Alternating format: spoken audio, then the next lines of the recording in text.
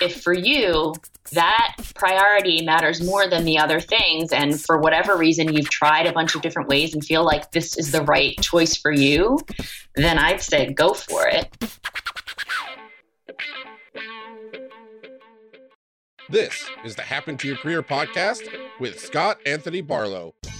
We help you stop doing work that doesn't fit you, figure out what does, and make it happen. We help you define the work that's unapologetically you, and then go get it. If you're ready to make a change, keep listening. Here's Scott. Here's Scott. Here's Scott.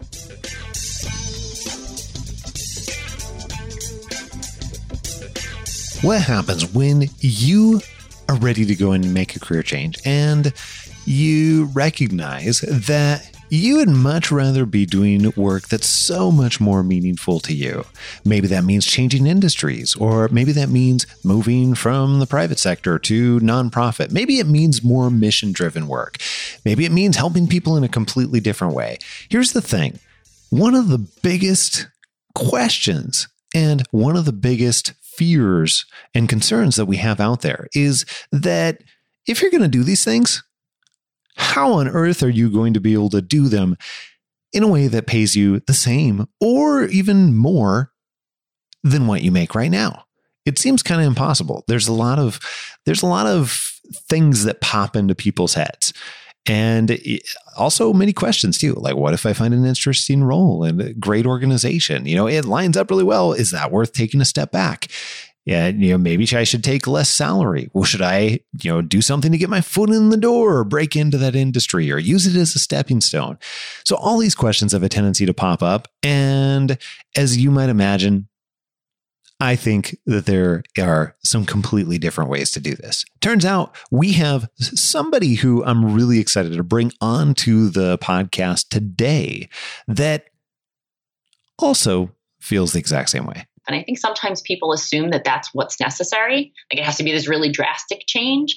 But the fact of the matter is you have skills and they are transferable. It's just a question of how you're positioning and talking about it, right? So I've also had folks who made that transition, made less money, but are thrilled about it because the entire nature of their life and work is different based on that change. That's Kelly Paulson. She's spent her entire career helping organizations, helping people basically just kick a whole bunch of ass and become much better versions of themselves. And she's done this in a variety of different ways. She, like me, has worked in HR over the years, but she's also done quite a few other things too. She's made career changes, industry changes, you name it.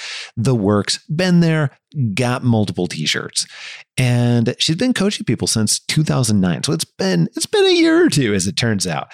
And most recently, she's joined the Happen to Your Career team as one of our career coaches, and we're thrilled to pieces to have her on board.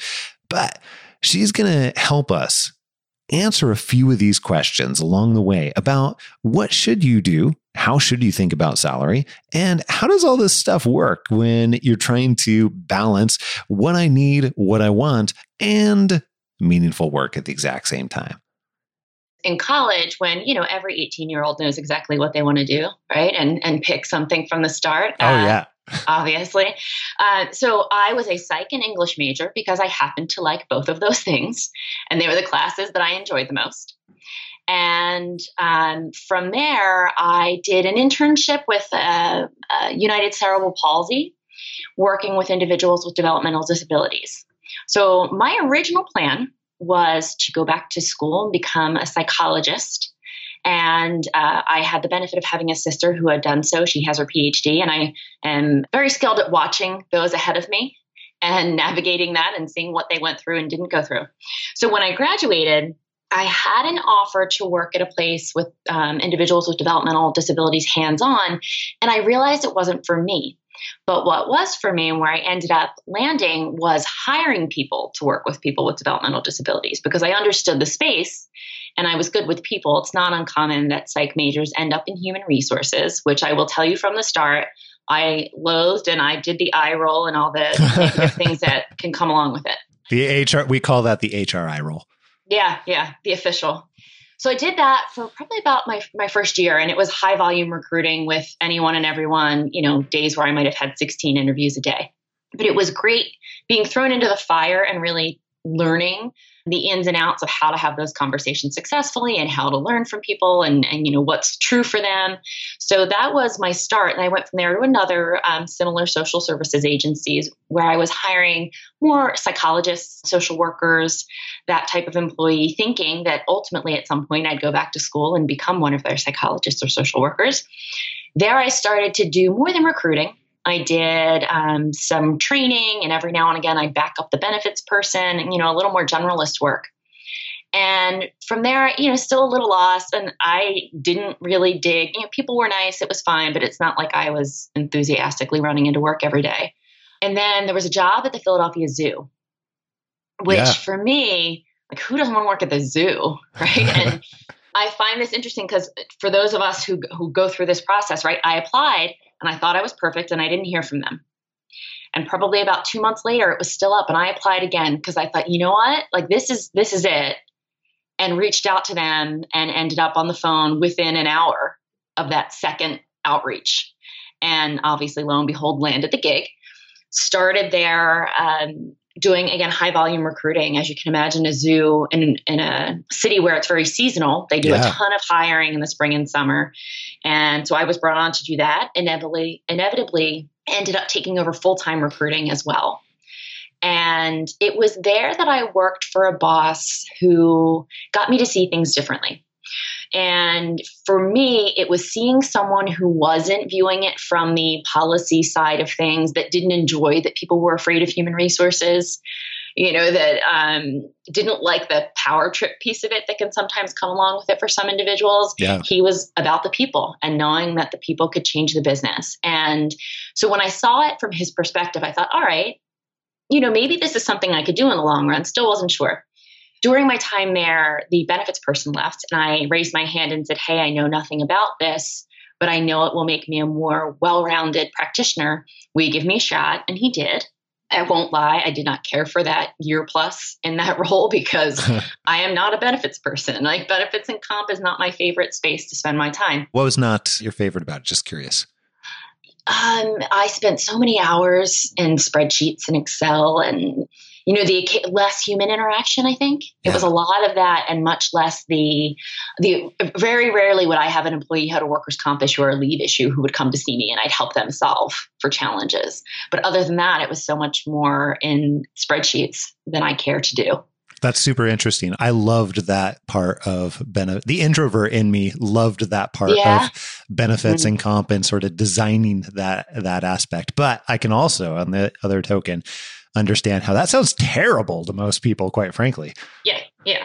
Well, for me, it was interesting, right? So this guy promotes me and then leaves within 6 months, and I'd never done benefits. So I thankfully, those of you who've worked with benefits brokers, who are the people that broker between you and the carriers and help you guide your strategy, I had great brokers who taught me the ropes as best as I could. So I think that was also part of it. It was, I'm stuck in these spreadsheets, not sure I know what I'm doing. And oh my goodness, payroll is involved. It's like the last thing in the world you want to mess up, right? Like, oh my goodness. So I did I was kind of acting lead while we looked for a replacement for him. And then saw an opportunity. I knew at that point, once you do acting lead, sometimes it can be difficult to bring in the new boss and adjust to that once you've done a little bit of everything on the team. And at that point I had, right? I did training, I did benefits, I did recruiting and employee relations. So I wanted something different. And I saw on SHRM, I think, a posting for an HR director at a small advertising agency. And, you always hear about advertising and it's like, well, that seemed pretty intriguing. And I'm curious about what motivates people, and so are they. And maybe that would be a good fit.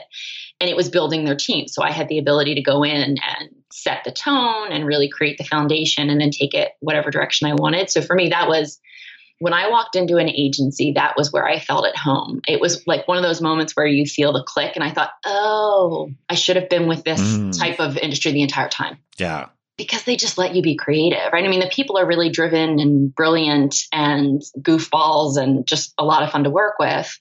But from an HR perspective, you don't get a ton of ability. You don't get a lot of organizations looking for creativity in HR. So I had the ability there to really push the envelope in a variety of different ways. And it was at that point that I read a book from the SHRM Top 10 Books of the Month email that comes out, right? That had an interesting title, and it prompted my love of coaching, really. So it was called Dream Manager. And it was a book about a fictional janitorial services company that had really bad turnover. And one of the things that they did to remedy was to hire a life coach for people's personal dreams and goals. That was sponsored by the employer, with the theory that there's a strong connection between the dreams we chase personally and then how we show up at work. So for me, talk about inspiration. I was just talking about this week, in Pretty Woman, where there's the guy at the beginning that says, like, what's your dream? This is Hollywood. Everyone has a dream. I became that man, it felt like, for the city of Philadelphia and beyond, anyone that would talk to me about it.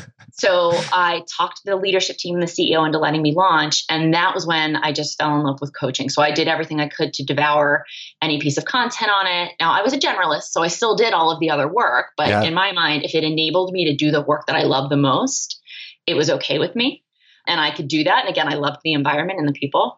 So I was there for about 5 years. And then another organization reached out to me, a recruiter, about another agency looking to do something similar. And at first I'm like, no, I don't want to do the agency thing again, similar size.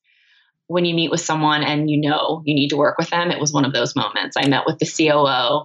She heard about some of the work that I had done. And actually they had posted for a business manager role. And when I looked at the job description, I said to the recruiter, that's not me.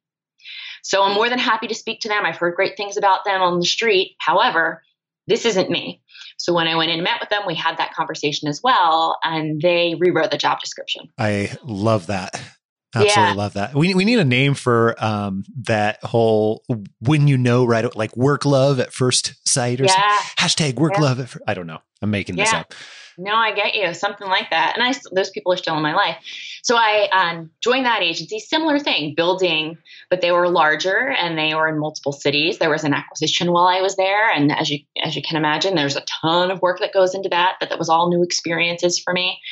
I also continued with the Dream program there. Yeah. And it was during my time there, they really doubled down on growth, and that's so important to me. So not only did I have the opportunity to do some of what I love, but I had the ability to push. So it was while I was there that I had a boss who, when I started, it was someone who specialized in HR, and then he moved on. But I had a woman who had been in client services who was moved into that role. So she had never worked in HR, and I had worked in agencies, but not directly with clients. And it was just this lovely partnership because we both knew that we knew our specialties and didn't have any of that weirdness that sometimes can come along with, you don't know this person, can you ask questions? And she would pick up the phone and say, hey, I'm thinking about doing this. Does that seem insane? And I would do the same. So during my time there, I had the ability to do a lot of different things, both internally and externally. And for me, the external is probably what prompted the most change in terms of my coaching world. So a few things happened. I took a few coaching courses. I didn't take the jump into a certification right away because I didn't think that was right for me off the bat. And I took a few courses. One, it was through these women called Jen and Karen. I think it's like Coaching with an Edge or Kickstart Your Coaching, something like that. And it was a few sessions, and I loved it. And I thought, all right, where did they go for their certification? So I looked that up and inevitably enrolled myself in IPEC, the Institute for Professional Excellence in Coaching. At the same time, I also brought Disrupt HR, which is a movement on basically shaking things up in the HR space. TED style talk event type thing where it just brings HR disruptors into a room together. So I founded it and then brought a team together in Philadelphia, all while in the coaching certification program, and also started at that time seeing more external clients than I had previously. Up until that point, I was internal coaching. So hectic year. I learned a lot about myself and about coaching and about, creating an event and a successful event. And throughout all of those, I thought, wow, sometimes you surprise yourself. If I can do all of these things, sky's the limit, basically. And so when I finished my coaching program, I had started probably a few months prior to the end, hinting with my organization saying, hey, I absolutely adore it here. However, I don't want to do the HR generalist work anymore, even though I was, leading a team and it was interesting. I want to double down on learning and development and coaching work. And if that is something that can happen here, wonderful. If it isn't, that's okay too, but you probably won't keep me much beyond X date. And this, again, was several months out. So we built a job description and worked through it. Myself, my boss at the time, who was, an EVP of human resources, and the CEO. And we got to a point where it did come to fruition. And I did that for, about a little over a year. So I ran the coaching program. I did coaching for leaders. I did the dream coaching as well. But then I built all of their learning and development, whether internal or external. So it was, I owned the conference budget, but I would also create, here's how to have a successful one-on-one with your team. I did all of the management and leadership training and anything above and beyond that for the organization. It was a great experience.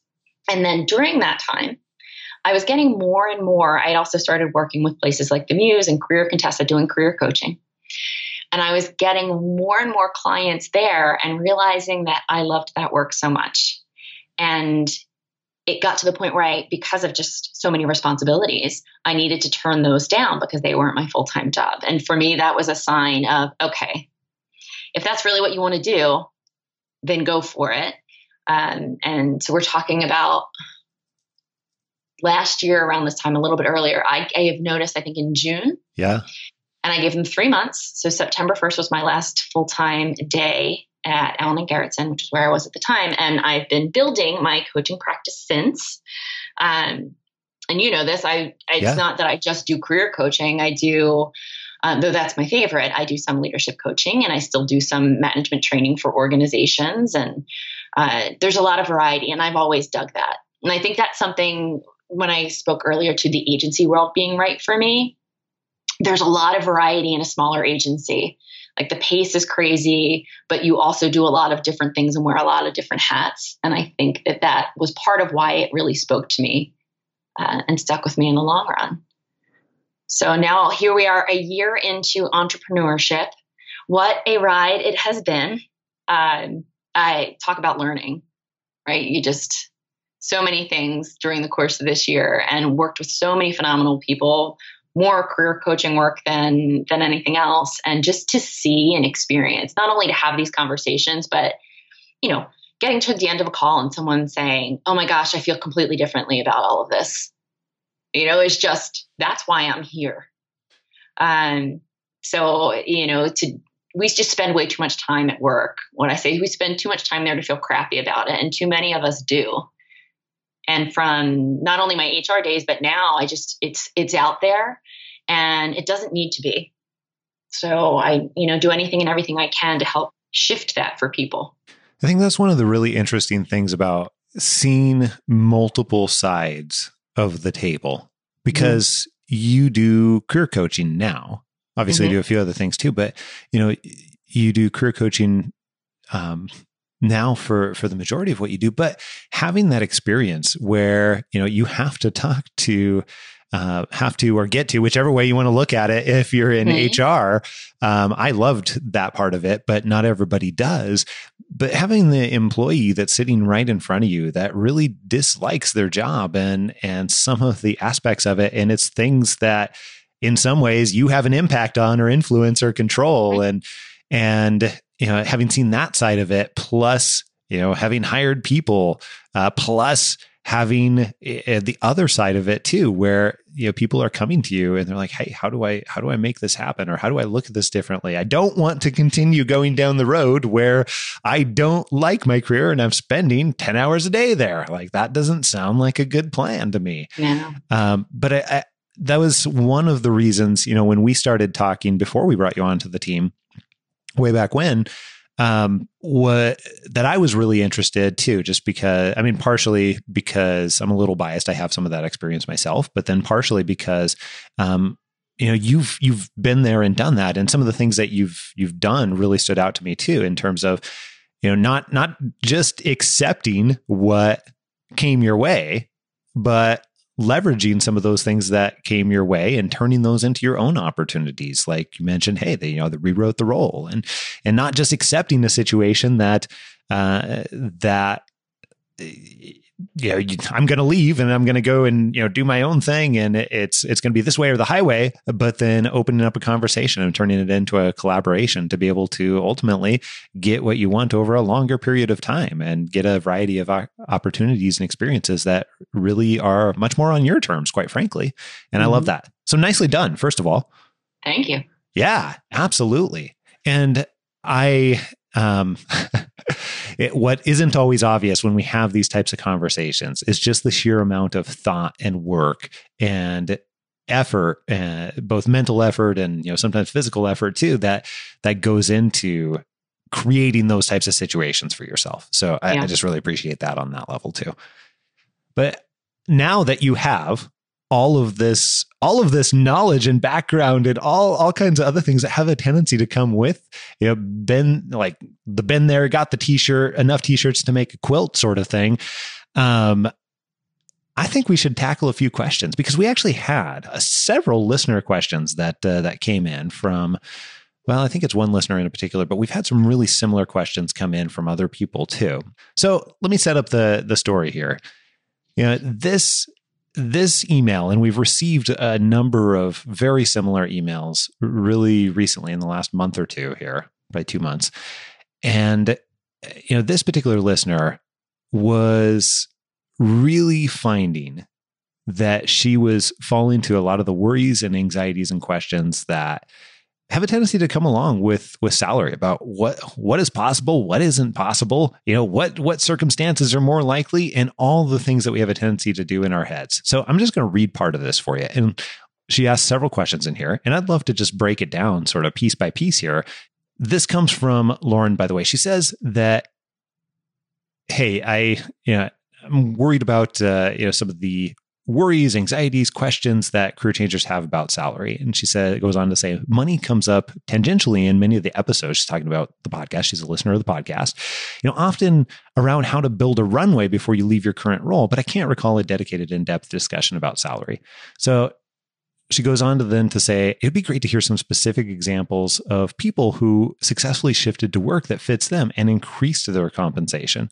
Or if it bears out in your experience, people who accepted less salary in a new industry and don't regret it because they're happier, either because the work is so gratifying or it allows a lifestyle that suits them better. Okay, now I want to do that, and I want to provide some of these stories along the way here too. But then she goes on to ask some really specific questions. She says, in general, should career changers be prepared to accept a lower salary? So what do you think? Tell me a little bit about what you've seen and what you believe about that. Sure. Well, so I feel like I've seen it all in terms of, have I had people who have transitioned into roles that spoke more to who they are and they earned more? Yes. Have I seen people make lateral moves? Yes, I have. And I also have seen people, take a step back slightly financially. No one I know, has chopped their salary in half. And I think sometimes people assume that that's what's necessary. Like it has to be this really drastic change. But the fact of the matter is, you have skills and they are transferable.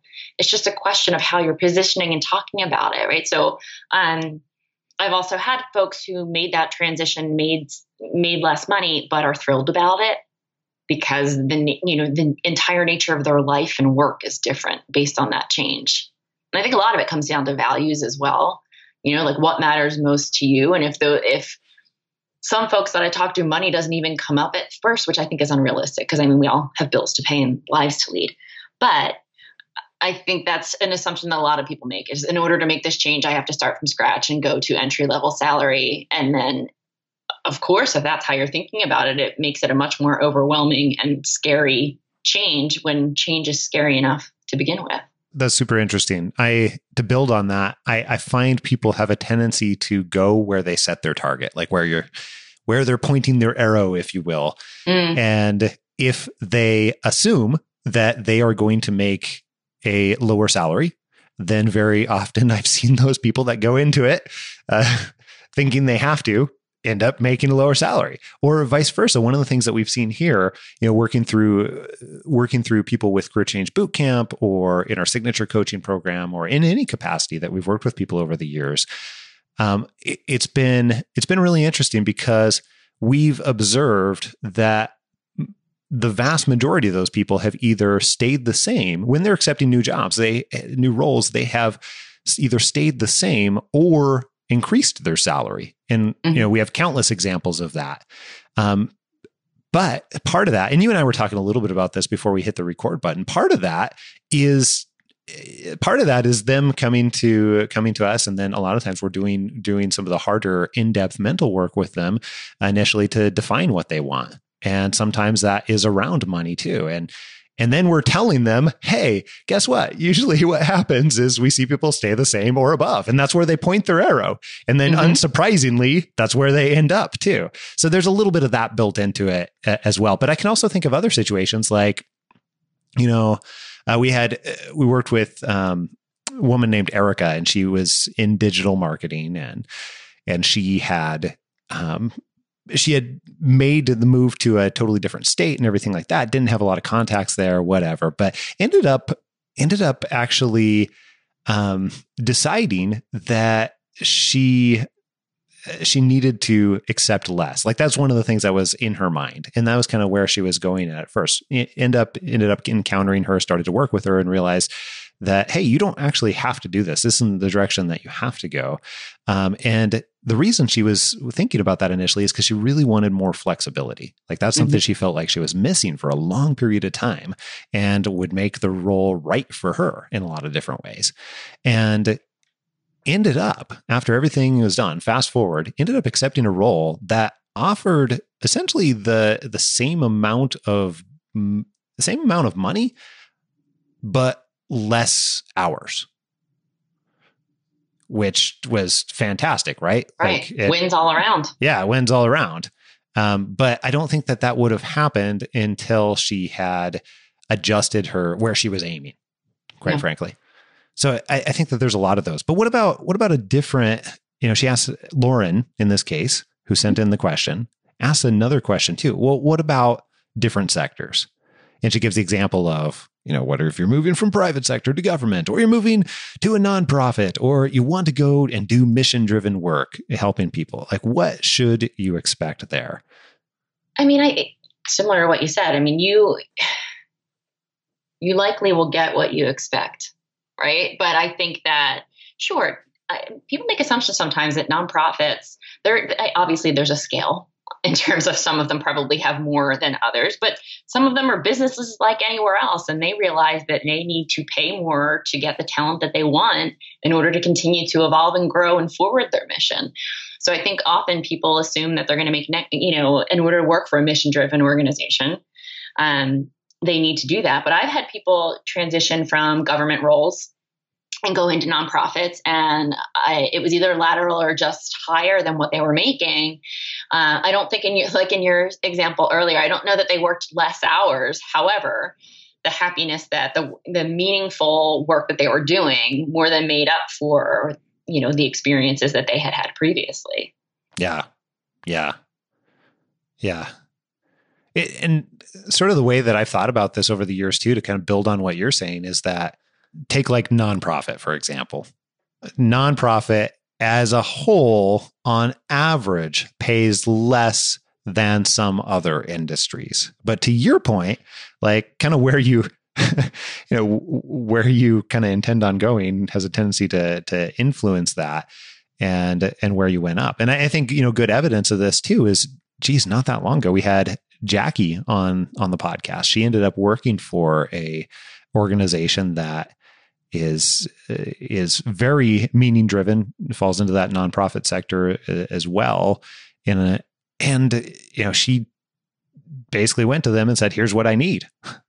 And, they were very open to that conversation, and she got exactly what she needed and wanted out of the deal. And without sharing exactly what she made, it was an amazing deal for her, and it was well above what the averages are. And I think when you're in this type of situation, is helpful to remember, you don't need all the jobs. You don't need the industry average. You don't need all the things that are making up that average. You just only need one.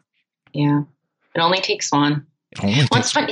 Yeah. You're right on the, sometimes people do, not sometimes, often people get in their own way in terms of they decide, okay, well, there's no way I'll get this. And then that thought process continues, and then they're feeling not great in their day to day. And then it's just all swarming around in here. But sometimes it's the confidence and willingness to say, oh, you know what? On paper, this looks really great.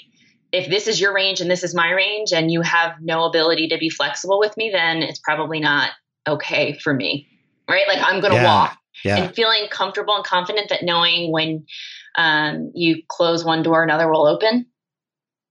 That's part of it is being willing to say, this isn't the right fit for me, and trusting that the thing that is right for you will appear. But if you spend all your time worried about those other opportunities that for whatever reason might not have been the one, you could miss out on them because you're just too focused on what didn't turn out as opposed to what could. That's super interesting. I think you're totally right. It seems like it's first of all, when you're in that situation, there is all the, what did you call it? The swarming or the, like the whirling around or whatever you said. I think that's a great way to describe what happens, because you've got all these emotions, like you worked hard to be able to get this offer in the first place. And then it's like, well, what if they don't want to accept what I really want? Should I ask? Am I going to lose it? And like all the other things that have a tendency to float around our heads. But then the other side of it too is like having the confidence to recognize that, as you said, when something closes, another door opens. And it is difficult, like calling a spade, it is difficult to do that when you're in that situation. And it's much easier for me as a coach, sitting on the other side of seeing that literally thousands of times, where we know that to be true. And, but I think that's part of the reason why, going back to, some of the folks that we've worked with, I suppose that's part of the reason why they might have a higher than average success rate around obtaining higher salaries and things along those lines too. Because if it's just you going through that, then you're stuck with all the whirling and everything, versus if you have somebody there that's telling you, no, look, I've seen this thousands of times. Here's how it works. It's going to be okay. Like on the other side of this. So can totally see both sides. Here's a different question, though, along the same lines that Lauren had asked. She says, what about if I find an interesting role with a great organization that suits my values, suits my interests? Is it worth actually taking a step back in responsibility or salary to, and she uses quotes, to break into that industry or use something as a stepping stone? This is an interesting question, but I'm curious about your thoughts on this. Well, I think a lot of things are worth it if you can get to that place, whatever that place is for you. Again, don't assume that you have to in order to get to that place. I think a lot of people just automatically make that assumption. So knowing that, maybe in some instances you will have to or need to, but it's not a have to or need, it's a choice, right? And if for you, that priority matters more than the other things, and for whatever reason you've tried a bunch of different ways and feel like this is the right choice for you, then I'd say go for it. I mean, you don't need to, right? But I think that very few people that I have worked with that made big transitions, when they really did the work on the upfront, right, to get crystal clear on what matters to them and like really try and make change and think it all through, because it's a process and it's scary for, any person, no matter what level they are in their career, senior, junior, or whatever. But if at the end of the line is this dream gig and in your heart of hearts it is, then I don't see anything wrong with taking a step back. But what I do disagree with is assuming that you have to. I love that. And it almost seems like that should be sort of a red flag, for like alarm bells should be going off anytime you find yourself saying the statement like, well, I feel like I have to because it's going to allow me to get my foot in the door, or I feel like I have to because, I don't know, insert your reason or justification here. Like that in itself. And actually, now that I think about it, I've kind of started using this probably about 10 years ago for myself in some ways, where like anytime I find that I should be doing something, or I find that should or have to is coming out of my mouth, then it's probably time to reassess. Is that a real thing? Is that, or is that just my perception of what must be done? Because to your point, like it really is a choice, and it can be a choice, but only if you recognize that it's a choice. Yeah. Yeah. I'm with you on the should front. That's one of those words that anytime I hear it, I go, oh, like, what's that about? Like, okay, clearly something's going on here. Let's take a step back. And I have said that to clients too. I'm like, whenever you hear, you've probably heard, Scott, that people say like shoulding all over yourself. Yeah. So whenever you hear that word, that's a clue that something's going on. Perhaps you're thinking that you need to do something that you don't want to do when you may not need to. That is, yes, please do not should. But what about this idea of foot in the door? How about, or breaking into an industry, or things along those lines? Because that is one of the most common pieces I think that I've heard again and again. Like people come to me all the time saying, hey, here's my idea. Okay, so here's my plan. Like I'll ask them, okay, what's your plan if we're not helping you? Like, what are you going to go do? Well, I'm talking to these people over here and seeing if I can get this, insert lower level role here. Because I think it's going to allow me to break into the industry or get my foot in the door and everything along those lines. And I'm curious, I've got my own set of perceptions, but have you seen that be an effective approach? And if so, under what circumstances have you seen that be an effective approach? Yeah, I mean, I've seen it occur a few times. Most of it, so a lot of my background's in advertising, right? So I work with a lot of advertising clients. I've seen people come from like senior roles in insurance companies to be, an associate level in an ad agency. And again, when you're doing something like that, I think you do have the financial impact, and you can rise the ranks pretty quickly. But I don't know that it's a necessity. And I've also had, career changers from all walks of life say, I'll do anything and everything to get in there. And I think that's part of it too. When I was the recruiter, someone saying, I'll do anything and everything for a variety of reasons. One, I'm happy that they're hungry and want it. Does it make you cringe a little bit though? Right. But value yourself, right? Like you're bringing something to the table. So what I often say to people is, all right, what is it about not having experience in this industry that's going to be amazing for this organization if they bring you in? Because guess what? We know all day, every day, we hear about diversity, and diversity can be defined in a variety of different ways. And diversity of thought is a big part of that.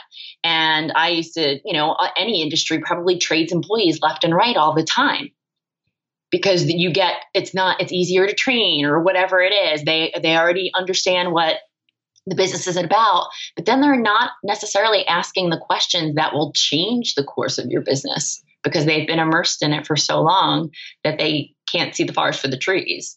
So how do you lean into, yes, I've worked in this industry and here's how I think it will benefit your organization, that I'm going to bring this different perspective.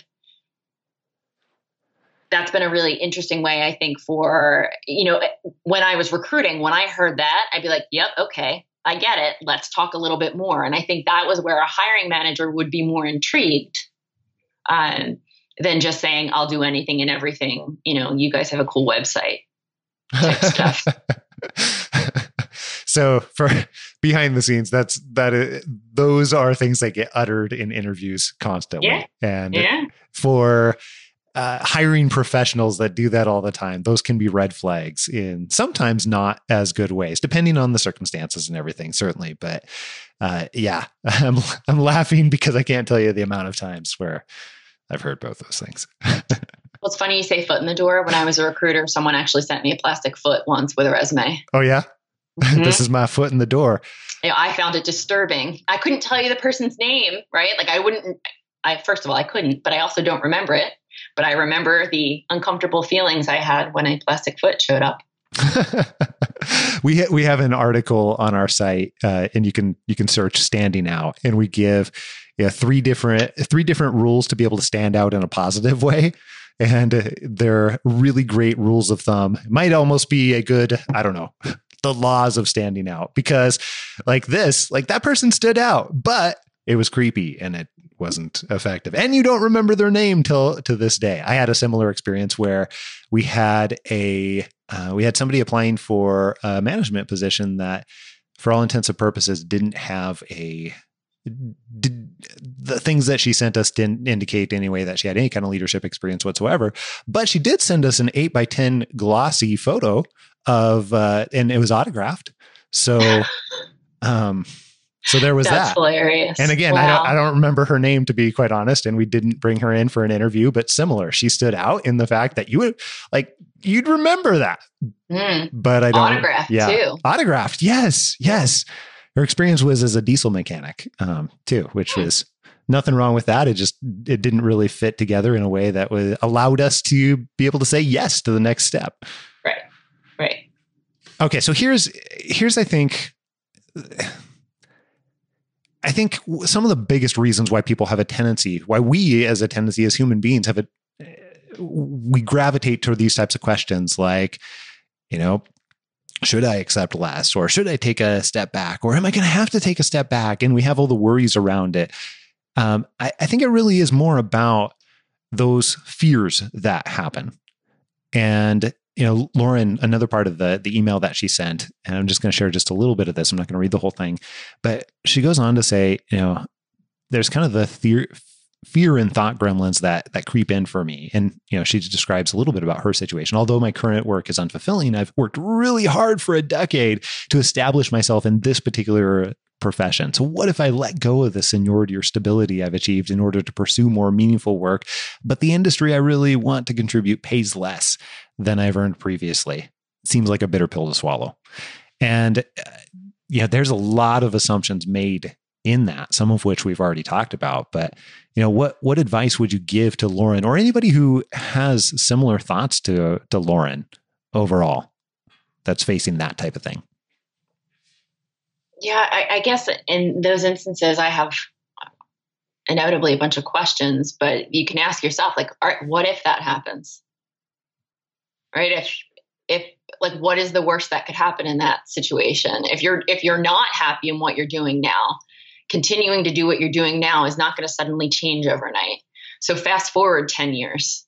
Is it going to matter that you have the salary that you have and the title that you have and the level that you have, or that are you going to regret the fact that you didn't try to make a change? So not, obviously I know that you're experiencing a lot of fears and stress in there already. I don't want to add to that, but I also think that people need to think those things through, right? Because the what if, you're never going to know until you take action. And I think the what ifs will keep you paralyzed and inaction for as long as you'll let them. And some of it is back to like what matters most to you.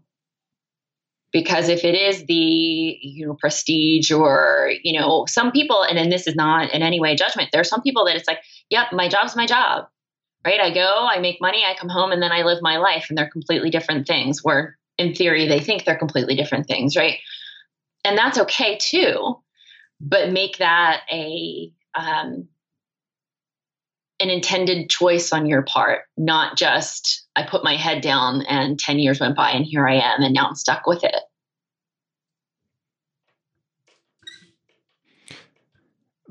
Totally agreed. And I think a couple of things that you said earlier too is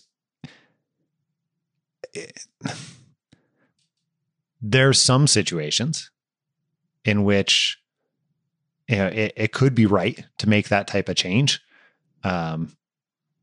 However, you'd have to decide for yourself, and more importantly, to build on what you had said. Like at some point, you have to move forward to even find out. Now, what's really interesting is the studies that are out there that evaluate this sort of thing and evaluate what ends up in regret versus what doesn't end up in regret. Nearly every single time the answer is, should I stay or should I go? It is the staying and wondering that ends up in regret. And very, very rarely the going that rarely has a likely chance of ending up in regret. So almost always, statistically, the answer to should I stay or should I go is go, which is crazy. That feels very counterintuitive from how we feel in the moment. Yeah. I also find sometimes it can be valuable to ask the people around you. And I don't mean for their opinion, so to speak, but if you don't pay attention to what you're saying, like sometimes you can say to your significant other or your best friend or whatever, I would do anything. I would earn half of what I'm earning now to not have to deal with this anymore. But you don't know that you're saying it. Right? Like sometimes people in your life can say, you've said, and that's partially why working with a coach is valuable, right? Because that's what we're there to do, notice and mirror it back and ask the questions. But sometimes even those people in your world can say, if you're considering this or that, can say, I've heard you say, I've worked with people, I can remember them saying they hated the industry that they were in multiple times in like a 10-minute time frame to me. And it's like, well, what do you think is going to change about this whole industry for you? Because you say this all the time, whether or not you realize it. Sometimes that could be helpful to prompt us to make change when perhaps we're not noticing it. We're just in the feeling part of it. Yeah. Yeah, completely agreed. We also had something else that pops up in my mind about this particular question is the whole, I've worked really hard for this and I'm afraid of giving it up. Mm-hmm. I think we've had a lot of people actually that have felt that same way. And if you go back and listen to past episodes of the podcast, one of them in particular is a woman named Jenny. And she felt very like she had a PhD. She had worked a ton to be able to get to where she wanted. And even though like the job was and the industry was completely draining her on a daily basis, she still could not get rid of this from her head. Like it would continually pop up in there. It's like, am I giving up everything that I've worked for? And I find that a lot of the times when you get to that type of situation, it really helps to reframe it. First of all, when people make these changes, even if they're moving to another industry or another type of role or whatever it is, rarely do they feel like on the other side that they're actually giving up something. So recognizing that first of all, but then the second piece is reframing it to how can I leverage what I had, my experiences, which doesn't necessarily mean you have to go and do exact same thing, but how can I leverage my experiences that I have and the insight that I have from doing these things in the past into what is going to create a really rewarding and fulfilling opportunity moving forward. And of course, part of that is, to your point earlier, like there's some sometimes difficult reflective and thought work deciding what really creates an amazing career opportunity for you moving forward. But then the other side of it is just completely looking at it in different, it's the same situation either way. Like, but one situation you feel like you've lost something, and the other situation you feel like you've gained something, just totally depending on how you look at it. Right. I mean, every step you've taken has gotten you to where you are. Yeah. Yeah, absolutely. Hey, I so very much appreciate you taking the time and making the time coming on the show here. By the way, if you want to know more about Kelly, as she's joined our team, there's a couple places that you can certainly learn more. One is you can go to happenyourcareer.com/245, and you'll find everything that we talked about within this episode. And also links to Kelly's profile on our site, Kelly's coaching profile on our site. And then you can actually go to happenyourcareer.com and search Kelly, and that'll pop right up too. Kelly, thank you, first of all. This has been amazing and I really appreciate it. And I have also really appreciated the opportunity getting to know you for the last, I guess we first emailed probably like 8 months ago or something, right? 9 months ago, maybe closer to a year. I can't even remember at this point. It's gone quick. Yeah, it has, but it's been fun the whole time. So that's a good sign. Yeah, that is a great sign. That is a great sign. Yeah. All right. Thanks so much. Thank you. Hey, I hope you loved that conversation with Kelly as much as I did. And we've been so excited to have her on the Happen to Your Career team as a career coach. And we have even more coming up for you next week, right here on the Happen to Your Career podcast. What happens when you want to enter a completely new stage of life and you want to step away or need to step away in order to really get some perspective? Well, we have somebody on here who's done some pretty audacious things and had a lot of courage to completely change her life and the life of her family. It was kind of that pivot situation. As the company was changing, my personal life was also changing. And at first, we got to take a couple trips and I would work remotely, still, be in touch with everything that was going on and also have vacation time. But after doing that for a year or two, a couple extended trips, I was like, this isn't working quite right. There's too much going on in the business and there's too much that I want to be doing personally. Tune in next week to find out how Robbie went from a pretty amazing job that actually was pretty great, but still completely changing her life, and ended up in a 3.5 month long road trip, which ended up passing through Moses Lake and our studio. All right, we'll see you next week right here on Happen to Your Career. Until then, I am out. Adios.